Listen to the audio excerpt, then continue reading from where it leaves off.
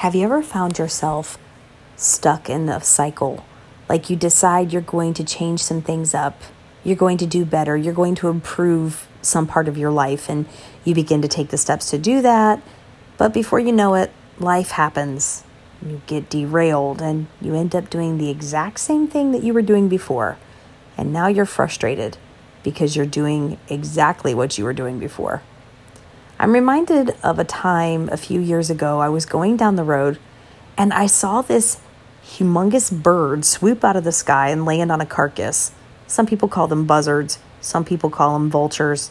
I don't really care what you call it, but this thing was massive. Now, you see this all the time.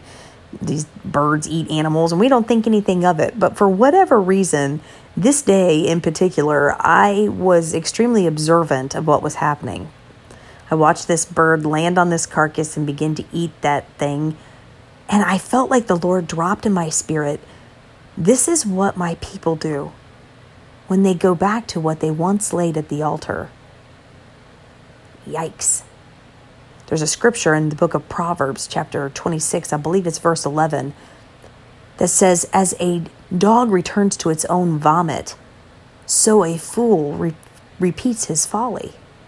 So when you keep doing that same thing that you once had laid down at the Lord's feet, you are no better than that dog returning to its own mess. A few months after that, I was at home one day with my children, and I had been going through a situation that I was completely emotionally drained. I was just drained. And my children and I are at home, and we heard this noise outside. Could not figure out what was happening. I looked out the window. I didn't see anything, yet I kept hearing this crazy noise. So we walk out there, and I look at my roof, and there's not one, but there are 5 of those very same type of birds on my roof. And they were fighting with one another. Well, I panicked at first, thinking, yikes, there's a dead animal in my yard, or something's around here that shouldn't be. When my little girl, who was very small at the time, said a very profound statement to me.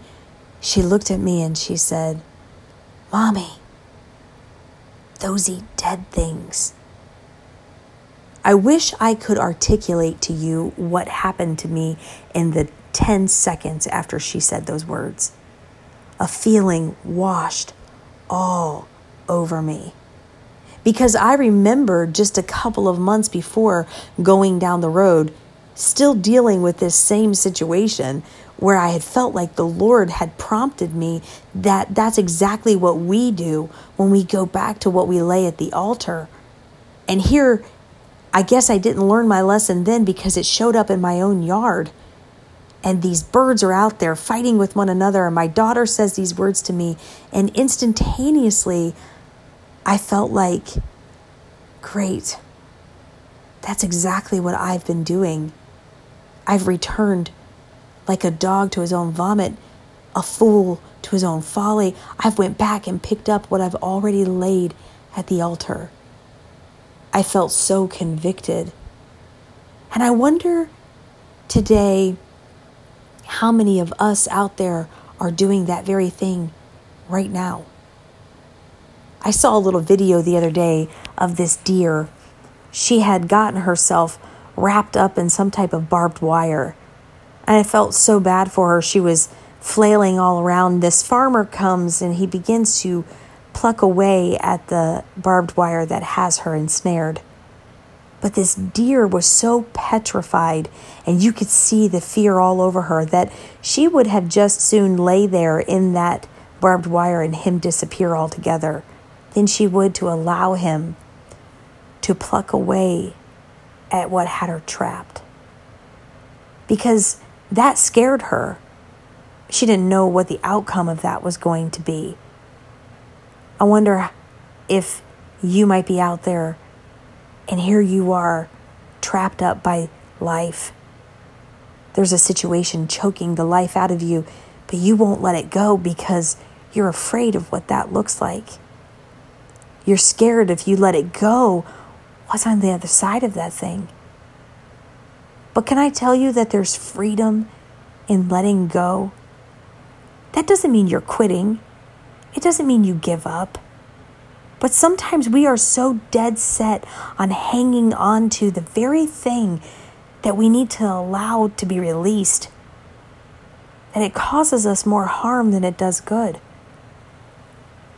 We're hanging on to it. We're returning to it. You've already prayed about it. You've already let it go, but then you pick it right back up. And sometimes that's because we have a little bit of lack of faith. But I have good news for you. You want to talk about the ultimate less is more?